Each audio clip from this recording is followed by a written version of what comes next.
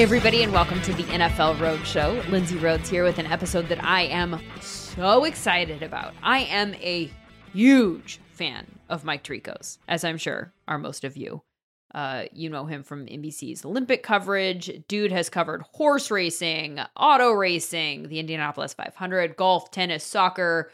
He's done play-by-play for hockey, the NBA, college football, obviously the NFL. He's called games in the NFL for 17 straight seasons, for ESPN on Monday night. He did that for a long time, for NBC on Thursday night. And now this year, for the first time, he will handle play-by-play duties for NBC for the most watched show on television for 11 years running, Sunday Night Football.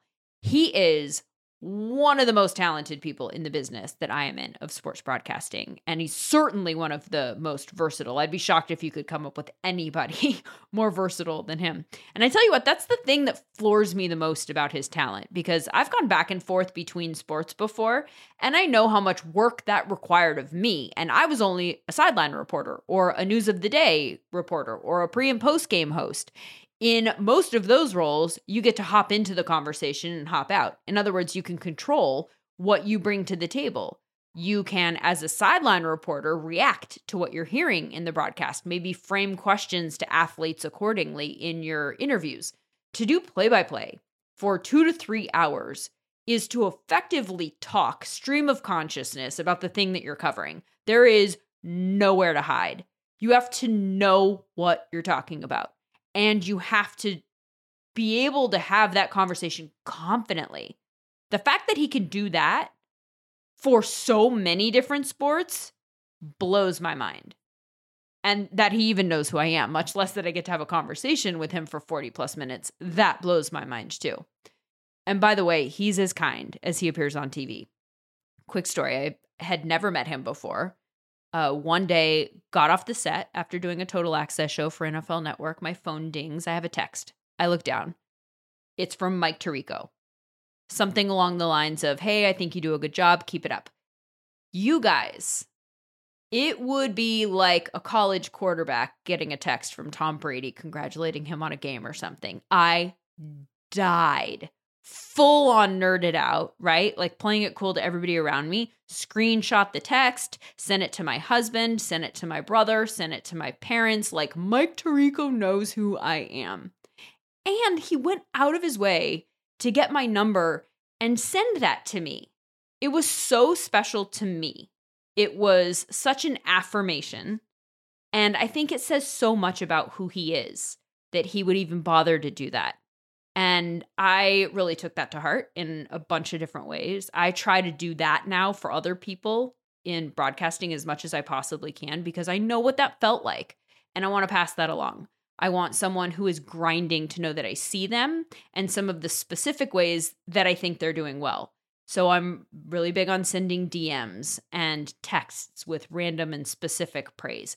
And I've sent a couple of those Mike's way when I see him doing something subtle that I think I might appreciate more than most, having been in host chairs myself. And that's pretty much been the extent of our communication. A couple of texts here and there. We ran into each other at a Super Bowl party once for a few minutes, but I've never had the chance to have a real conversation with him. And I am extremely grateful that he made the time to make that happen this week. And I hope that you enjoy my 40-minute nerding out session with one of my absolute broadcasting heroes. This is Mike Tirico. Let's break the huddle. Hurry up, let's go! 2 on 2 on 2. Ready? Mike Tirico, did I manage to actually find a day where you are not calling an event? I know. No, I'm not. The summer's not too bad. Summer's pretty easy, actually. Yeah, summer's got a good vibe to it. A lot of golf. Finish up the Triple Crown horse races, Indy 500. So yeah, that's fun. I love that stuff. I still like sports events. I like games and events and going to arenas, especially now when it was gone. You know, we missed it. So to be at the Derby and we try to think of original, different things to do. So like, let's open the show between races on the track. So you're on the track and you do kind of look around and go, there are 150,000 people here. This is cool. Yeah. And at Indy. So have you covered an auto race before? No, I haven't. So it's so odd. And maybe if you watch Drive to Survive, the Netflix F1 series, or seen races or been to a race, you know this. Like there are people on the grid right around the cars. And I'd be like petrified. I don't want some fan with a pass and big camera to be stumbling over the wing of my car. At the Indy 500, the 33 cars on the grid, people are milling around who get these special passes. It's nuts. It's crazy out there. But you stand on the track and turn 4 is there, turn 1's there, and you look in either direction and you see like half of the 300,000 people that are there. It's like, it's crazy. So I still love going to sporting events. So summer's fun for me. So here's the thing that has always blown my mind about you. The fact that you go from sport to sport to sport to sport to sport, right? Like the versatility that you show and broadcast those events at such a high level is amazing to me. As somebody who has done the whole, like, you know, when I worked for a regional sports network, it was like, okay, I'm going to host an Angels pregame show today. And then tomorrow I'm going to do sideline on a Kings game. And then the next day I'm going to report from a Lakers practice. And then when I started covering the NFL on a more consistent basis, and that became the only sport that I covered, that was the thing that I loved, was that it got rid of the need to do homework every single night. Because when you are not there every day, you're catching up and you have to get up to speed with all the things that the people who are there every day know when you jump in to do it. The fact that you jump in at like a national broadcast level and are expected to know everything that the hardcore fans know. I don't know. Do you just spend your whole life doing homework? Well, I use the excuse constantly that, hey, I need to watch this game. Sorry, I just have to. You know, you never know if we might start covering bowling. So I need to know. Oh, God, please don't do bowling. I'm joking. My man Rob Stone's got that down. Hambone Stone.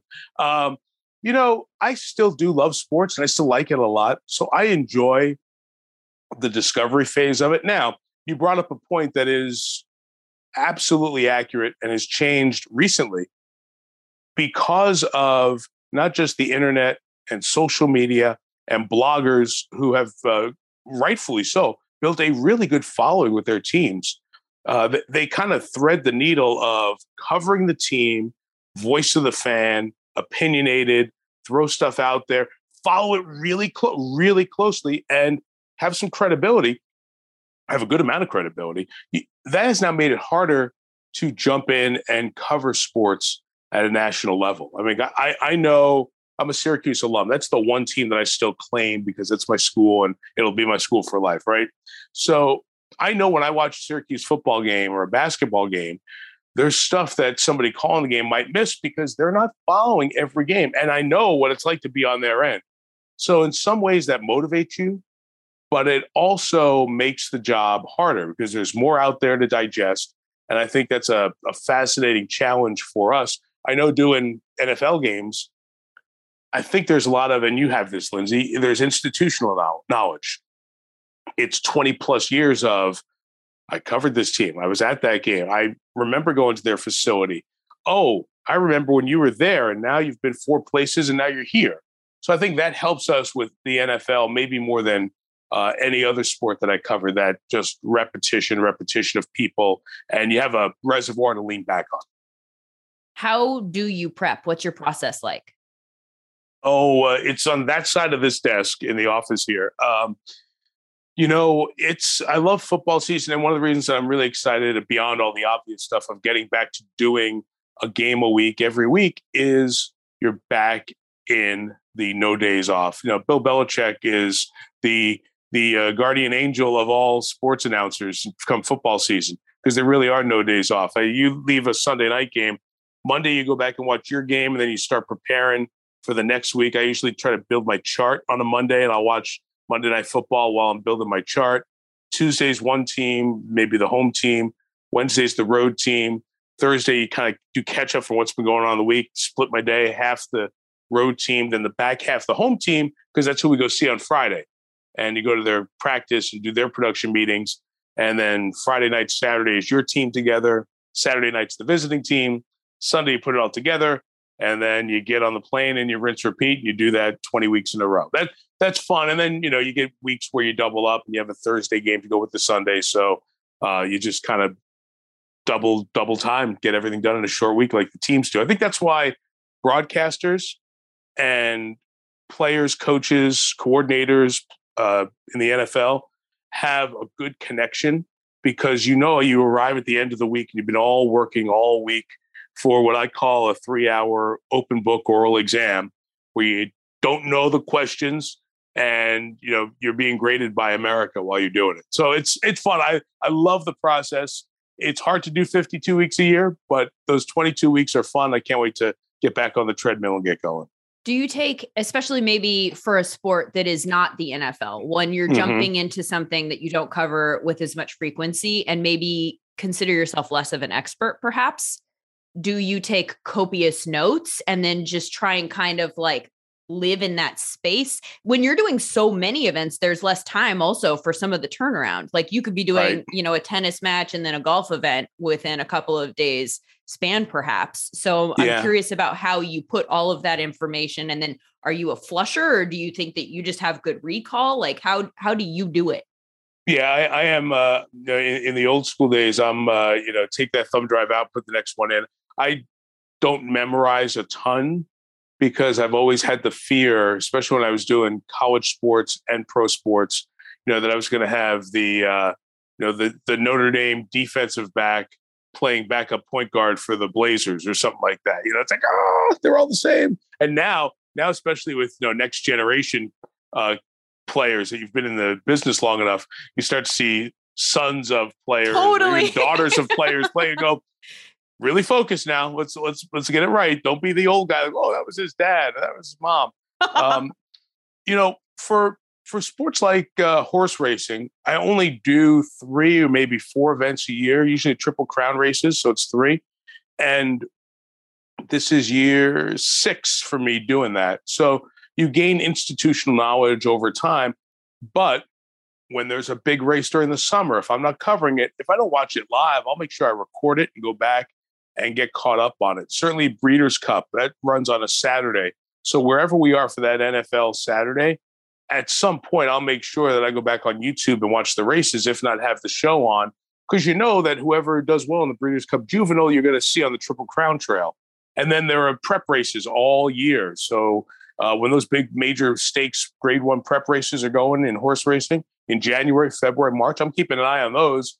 Just so when you get to the Derby, you're not like, where'd this horse come from, right? So knowing what the schedule is, it does help the cadence of that. And golf has been part of my life since 97. So this is 25 years of covering golf. And most of the golf courses stay the same. The majors go to similar places, not the same, but I've been to most of the major layouts for an event over time.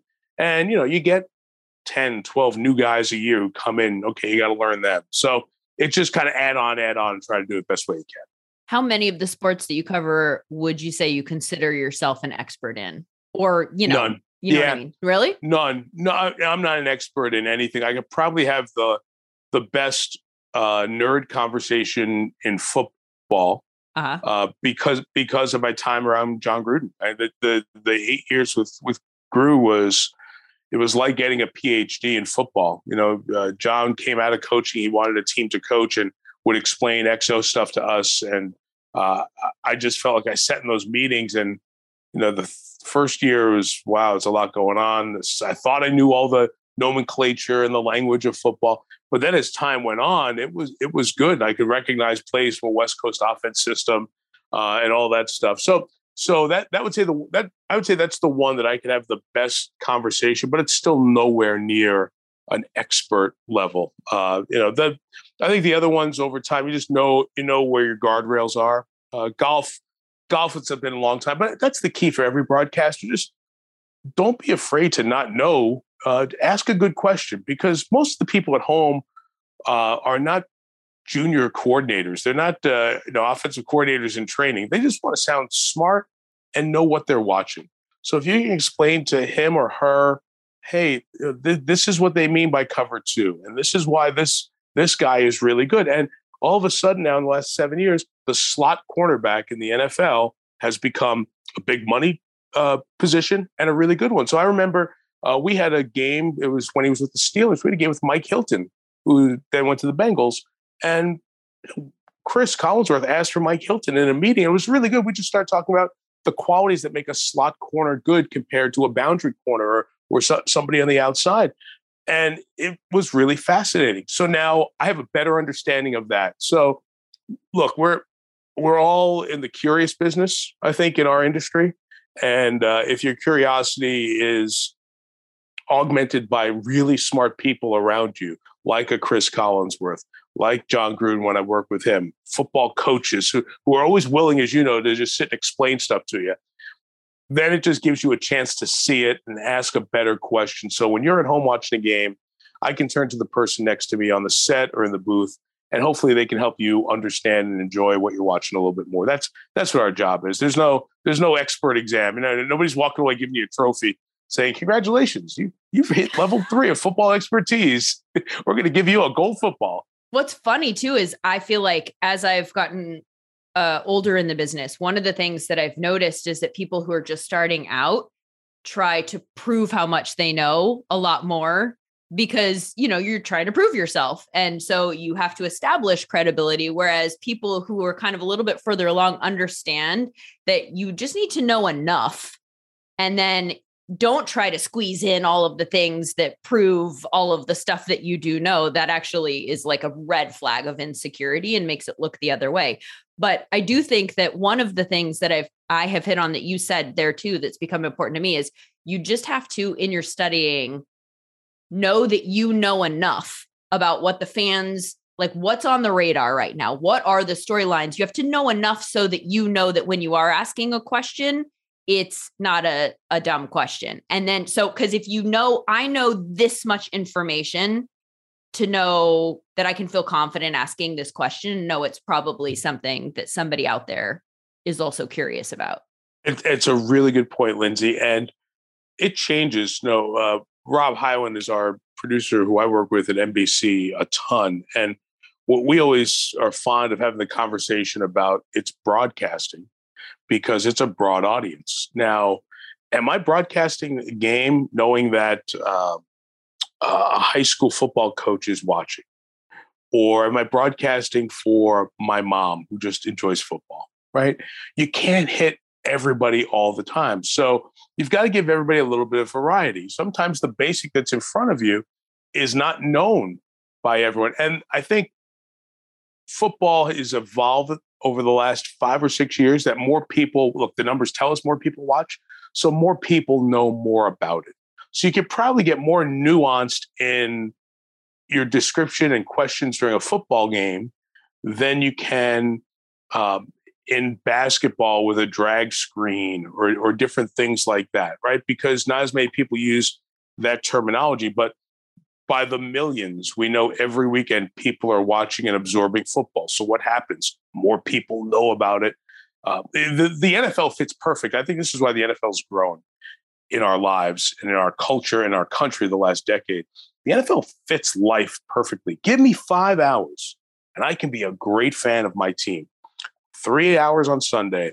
Maybe I'll sample 30 to 40 minutes of pregame and postgame on Sunday. That leaves another hour during the week where I can get on my phone. I can watch an NFL Network show. I can watch an ESPN show. I can watch something on Peacock. I can watch whatever I want and get like an hour of what's going on in the league, 3 hours on my team of the game, a half hour on each side of the game. In 5 hours a week, I'm pretty dialed in compared to, baseball game could take 4 hours. And I love baseball, but you can't stay with the day baseball at that same time investment that you can football. And I just think as our lives have gotten less 9 to 5 and our lives are all over the map, work from home, work different hours, work on the West Coast while your job's on the East Coast, take the kids to soccer practice and ballet and all this other stuff. The NFL still fits our life better than 81 games, 82 games, or 162 games. So to me, that's why football has had the opportunity to hit this growth spurt, and everything around it, the packaging of it and the TV friendliness of it has just taken it and blown it through the roof right now. For all of the reasons you just mentioned, it has over the years become my favorite sport to cover from a broadcasting standpoint, also my favorite as a fan. But I think there's also each game matters because there aren't as many games. Each game has individual storylines that are well established and are relevant and are not just storylines that we're talking about because we have to come up with something to talk about on TV. They're like legit X's and O's or, matchup related or whatever it might be.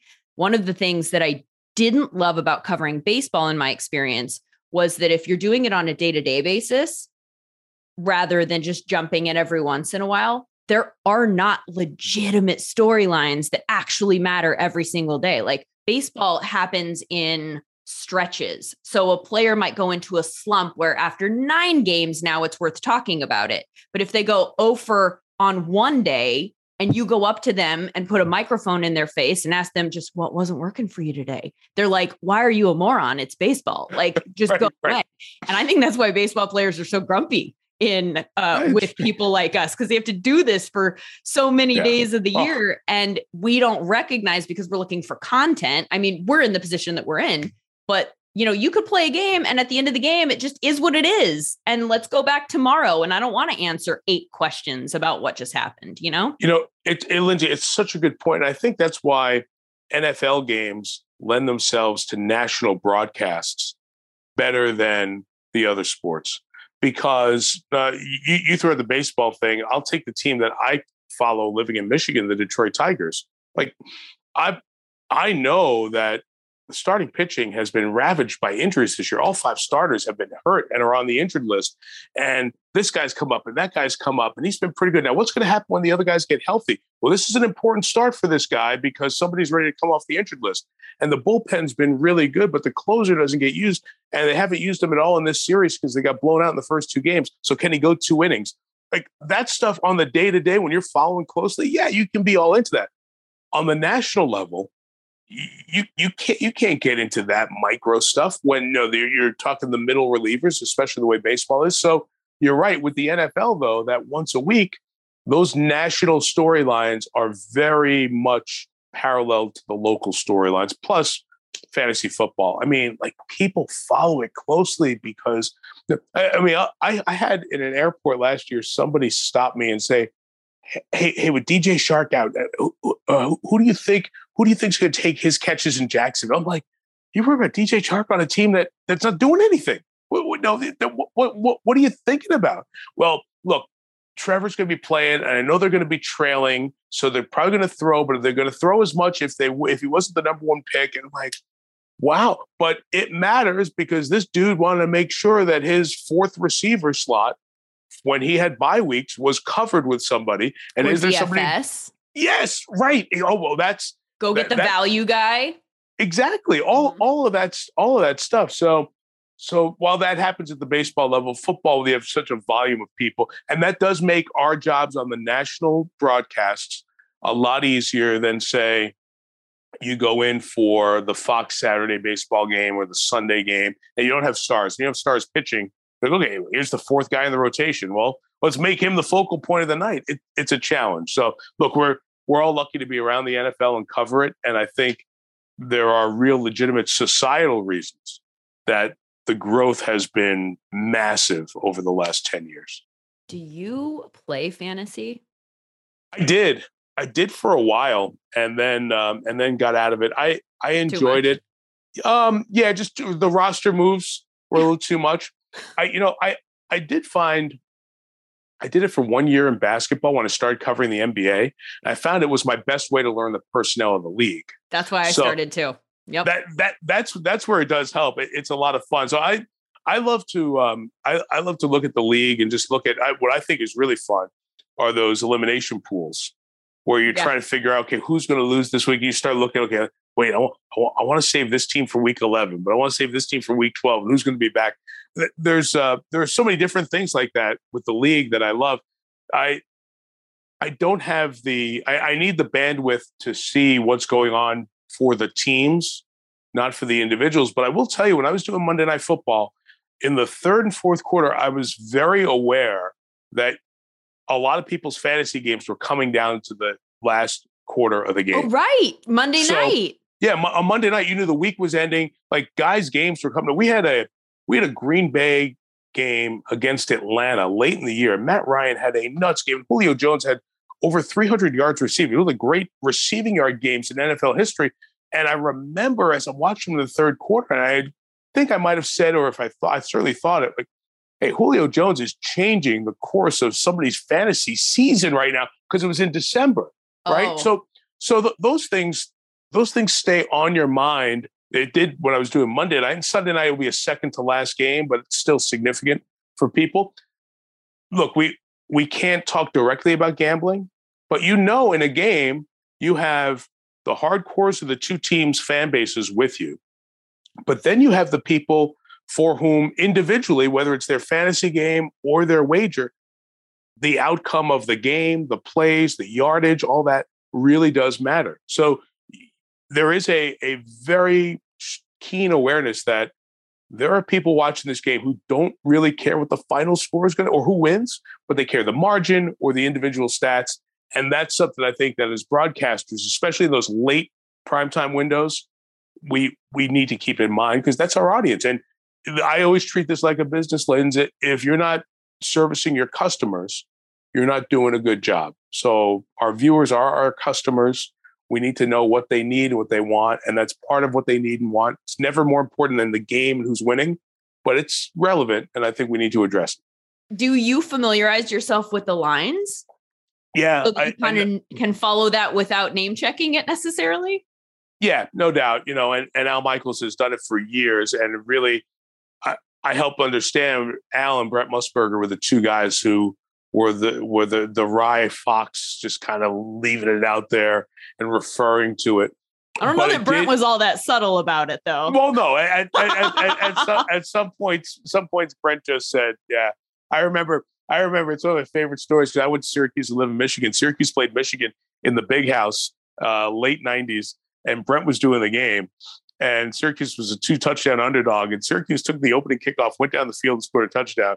And going to break, Brent said, "It must feel like Syracuse is up 3 touchdowns at this point." I'm like, oh my God, it's just vintage Brent. But it's just the best. But I love him so much. You need to know, because the viewers are out there. So I always know what the total is on a game. And I'm not getting into like second half totals or second half spreads, but the big number going in, know what the spread is, because if it's a 12-point game and the line is 4 and a team, or 4.5, and a team scores a touchdown, it's nice to know that if they kick the extra point, somebody's kicking their TV, and you can just reference that they are going for 1 and just kind of leave it out there. Do you see this changing in the next couple of years? Because obviously the league, the whole relationship with gambling has changed with all of the partnerships and stuff like that. I feel like we're like a year or two away from it being on the ticker. It's definitely walk, jog, run, sprint, right? And I think we're entering the jog phase of this. And I don't blame them for not going all in all at once. It would be very easy to do. But we're going to have stadiums that have the ability to wager in the building. People sitting in the stands can wager on the game. People at home can. So it has to be done in balance, because there is a part of gambling that has concerns. There is a part where people are throwing away money. They're not betting responsibly. I think we do have a responsibility to not make it more important than the game. But I also think we are in a time of authenticity. And if the league is accepting betting sponsorships at the team and league level, and it's something that's present in stadiums, there probably isn't a problem with a subtle reference to it during a game or an acknowledgement of it. Now, I don't mean to do it's 4th and 8, and this one's for the cover, Right? Bettors on their feet in Vegas to see if he'll score a touchdown for the cover. But if you reference, and that touchdown, makes it 45 points scored in this game over what the experts thought, over what the line was, that's fine. I think we're talking to our audience, and we're not taking away from the game. I think that's where they're trying to do the walk, jog, run, sprint, because if you go wide open, then I think it really impacts the balance of the game over the wager. And I think the league is trying to make sure that they do this the right way. So I think that I understand why they're doing it this way. And I think over the next few years, you'll see it continue to grow. Hey, did you ever think a couple of years ago that we'd see lines on the ticker and the pregame shows and open conversation, wagering commercials in games? I know. Nope. Never. Nope. Right. I've told this story before, but I was once at NFL Network dissuaded from using the phrase favorite in a conversation. And I was like, at the time, I was like, I'm not even a betting person. I'm literally not even using that in a betting sense. I'm talking about the fact that the Patriots are expected to win this game against the Lions, right? Like, so in that sense, I'm just talking about them as the team that's expected to win, not the legit Vegas favorite, although I'm sure they're that too. But I was told to maybe just change the parlance that we talk about these teams, underdogs and favorites. Let's not do that. I was like, this is insane. The fact that we've gone from that to this within such a short period of time blows my mind.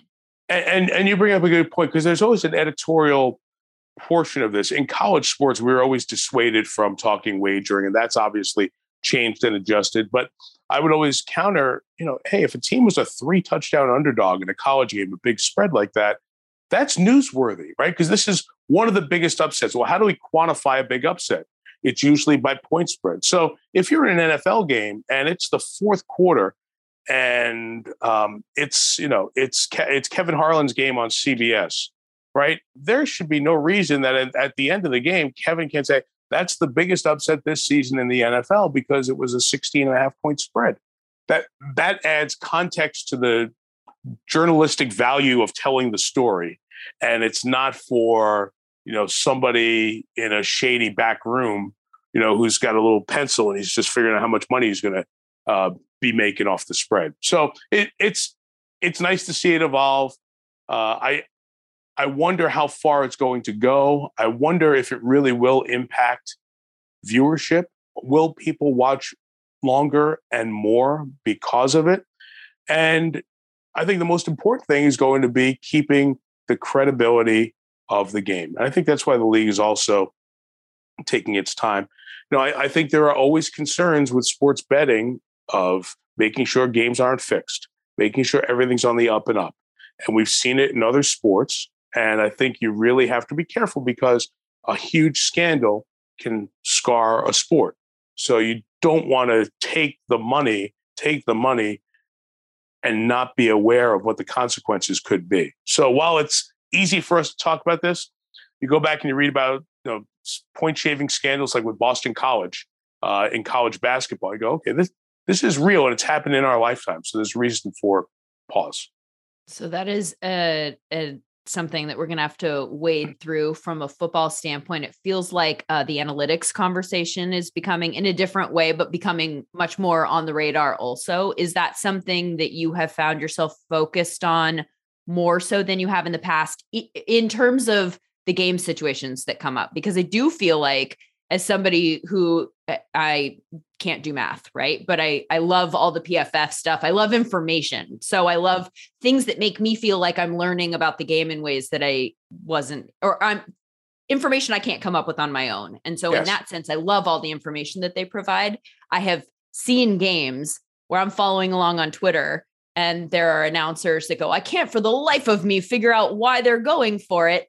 Meanwhile, NFL Twitter or analytics Twitter is like giving you all the odds, and there's tons of evidence as to why they're going after it. Have you had to put some of that stuff on your radar more in the last couple of years?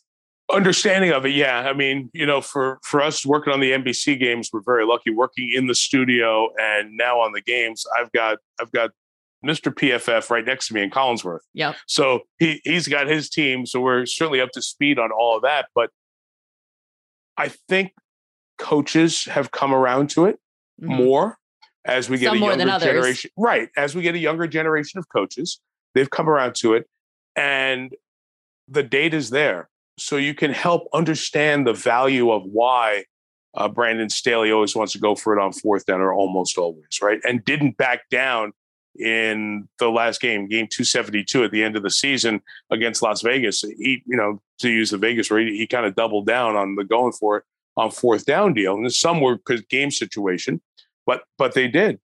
And I don't go too deep into it because it doesn't lend itself to easy explanation in a game.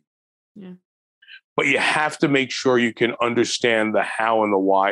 And then, Lindsay, as you know, always the challenge is how do you present it in a short, easy to understand little segment that doesn't take away from the people for whom it doesn't matter a bit. I always try to remember, where am I when I'm watching games at home? I'm in my TV room. I'm in my chair. I'm watching a game. I'm kicked back. I'm relaxed. I am not in math class.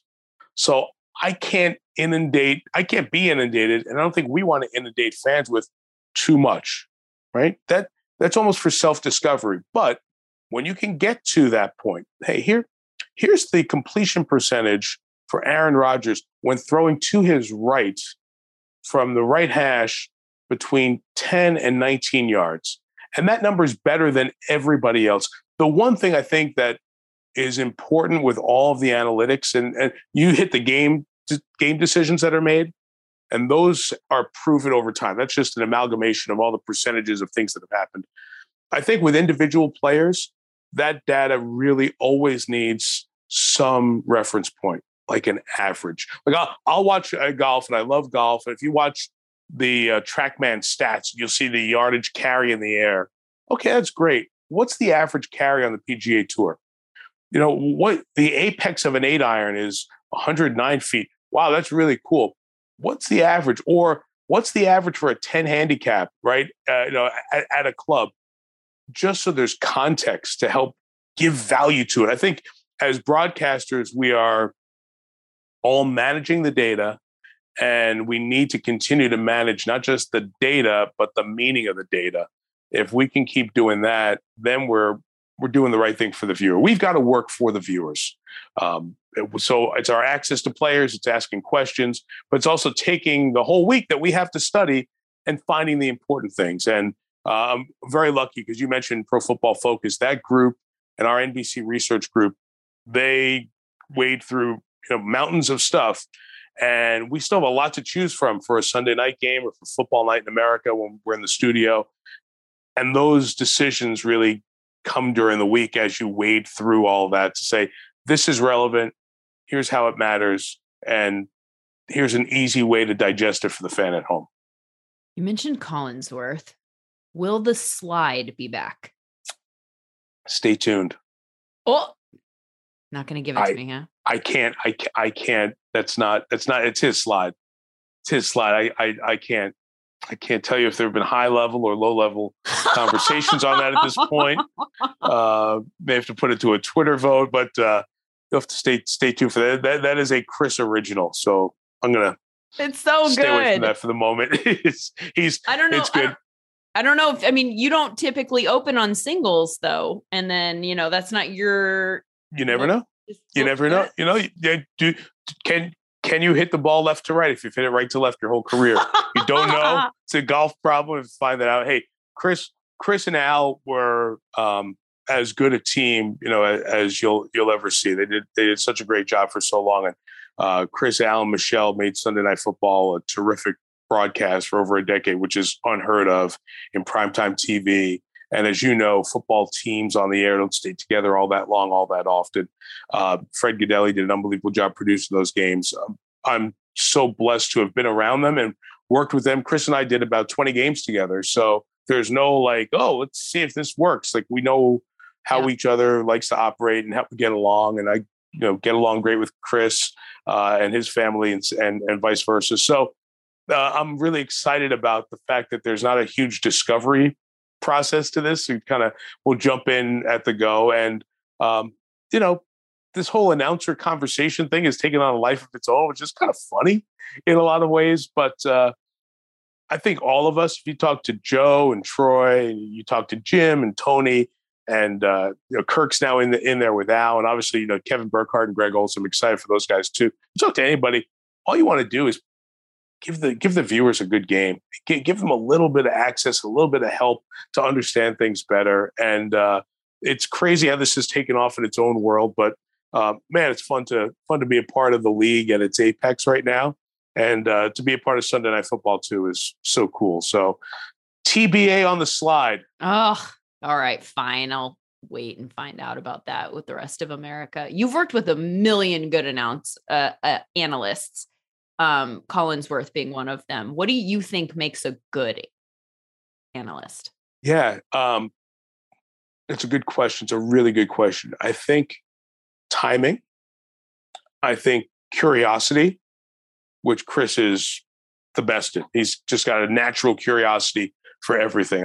It's helped me in my approach. Just the couple of years of being around Cris has really helped me refine what I do. But I also think it's an ability to take the complex and explain it simply without talking down to people. That's hard. I mean, you think about, watch CNBC, right? And the market can be complex to a lot of folks, but like a Jim Cramer has a great way of just really simply saying it. Weather can be very complex, right? But your local meteorologist sometimes can explain it real easily, and you get it. And I think football, because 22 individuals are going in all different directions. A lot of them aren't looking at the ball. The ball is all that matters. And there's all this stuff going on. You can pick anything on any play to analyze and make it really important. Cris has that ability. John had that ability as well, working with him. Kirk Herbstreit, we worked together a whole bunch when he started out at ESPN, to just kind of pick what's in front of them and tell you why that's important. And usually it's, if not the most important, one of the most important things that happens. And that's the key. And you've sat on the set across from analysts, somebody who can watch a whole game and just kind of distill it into a couple of sentences. And you're like, yeah, I watched the same game and I didn't see that, but you did. That's what makes. Some people can't. And that's the important distinguisher here. I think that there are a lot of people who totally know football and could probably answer questions about it in a way that's helpful. But there are a lot of people that I think that one of the things that makes some of these analysts stand out is when they are able to put their finger on, I just saw something that I know you probably didn't see, and I can't wait to tell you about it. Yes. Like they know the difference between what they know and what we know, and how our experiences differ. Because a lot of analysts will sit down and they'll tell you exactly what you see, and they just don't know how to get to the thing that I'm sure they see it, but they don't know how it's different and how to get there. Well, we always talk about the glue players like this, especially basketball. He's a great glue guy, makes everybody else better. The right coaches, the right teams make everybody a little bit better, elevate them a little bit. So a great analyst does that. And I see it firsthand when you watch Cris prepare. You take your film study, your knowledge of the league, your knowledge of football, then you take the time you spend with players in meetings on both sides and the coaches. You get a little sense of what's going to go on. You have an idea in your mind how this is going to play out, and then it's happening in front of you. Can you put all of those pieces together as it's going on in front of you? Because you're not necessarily looking for one thing. Something may change during the game. So that's a little bit of the sauce that people don't see being made during the week. I've heard a lot of folks say, hey, guy's going to come in and go to a meeting on Saturday and watch some film and then do the game on Sunday.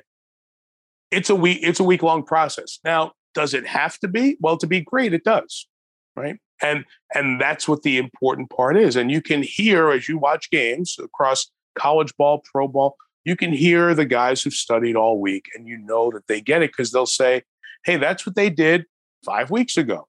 That's what they did to this team that played cover 2. They ran the same stuff, or they knew this was coming because they watched that tape and they made an adjustment. You can just hear it. So you don't know what rabbit holes they go down, but they come out with the rabbit all the time. The best ones do. And that's what Cris is great at. And I think that's what makes a great analyst. The curiosity, the preparation, and the ability to put the jigsaw puzzle together right in front of you as you're watching. Last question. As someone who has done just about everything there is to do in broadcasting, is there anything left that you have not done that you would like to in your career? It's a good question. I always say that the event I enjoy the most is the next one. because I was doing an NBA game and did a Masters promo at an NBA game. And like, man, no place like being at Augusta National. And I'm thinking, man, the Blazers fan who's watching this game is all into this great game, and you just kind of rained on their parade a little bit. And it just reminded me to be present, and the next event is going to be great, and just love it for what it is, and don't rank them like, hey, this is 6th and this is 8th. And I've been fortunate to do so many really good events, especially at NBC with Olympics and Triple Crown, Indy 500, and Super Bowl pregame hosting and all that stuff. It's been so cool. But I love games. I love arenas, and hopefully down the line I get a chance to call a Super Bowl. That's the biggest event in our country for sports. It brings the most people together of anything we do. Have you not called a Super Bowl? No, absolutely not. No, I've called a few playoff games, like five playoff games or so, but I've never called a Super Bowl. So that would be that would be the number one. Yeah, that's the biggest fish of what we do for a living. There are very few people who've done it. When you really think about it, you go back with Kirk Gowdy and Pat Summerall and all those guys for many years. In the last few years, it's been Joe or Jim or Al. And, there's no room at the inn, right? Because the Super Bowl's rotated amongst the 3 networks. So Kevin will have the chance to do one this year, which is awesome. I'm so excited for him. And then as the rotation continues on, hopefully I'll get a chance to do one the next time NBC's Super Bowl comes around. And that would be great. I hope to get to. Doing the Super Bowl pregame was fun. Doing the trophy presentation was a blast. But there's nothing like the game. So hopefully that would be the one last one to complete the trip around the world. Well, welcome to the inn, Mike. I can't wait for your Super Bowl call. I can't wait either, but we've got the question of the slide to still answer, Rhodes. So stay tuned for that.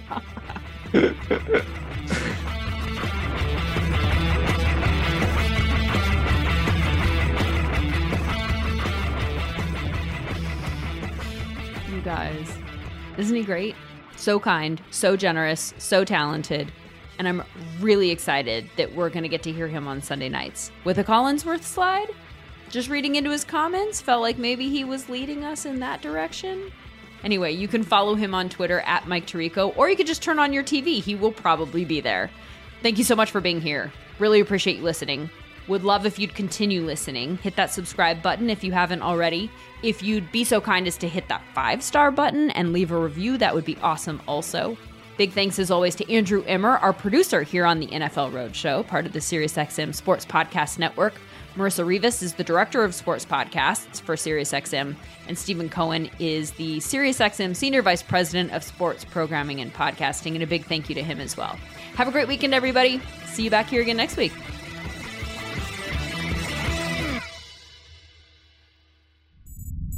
SiriusXM Podcasts.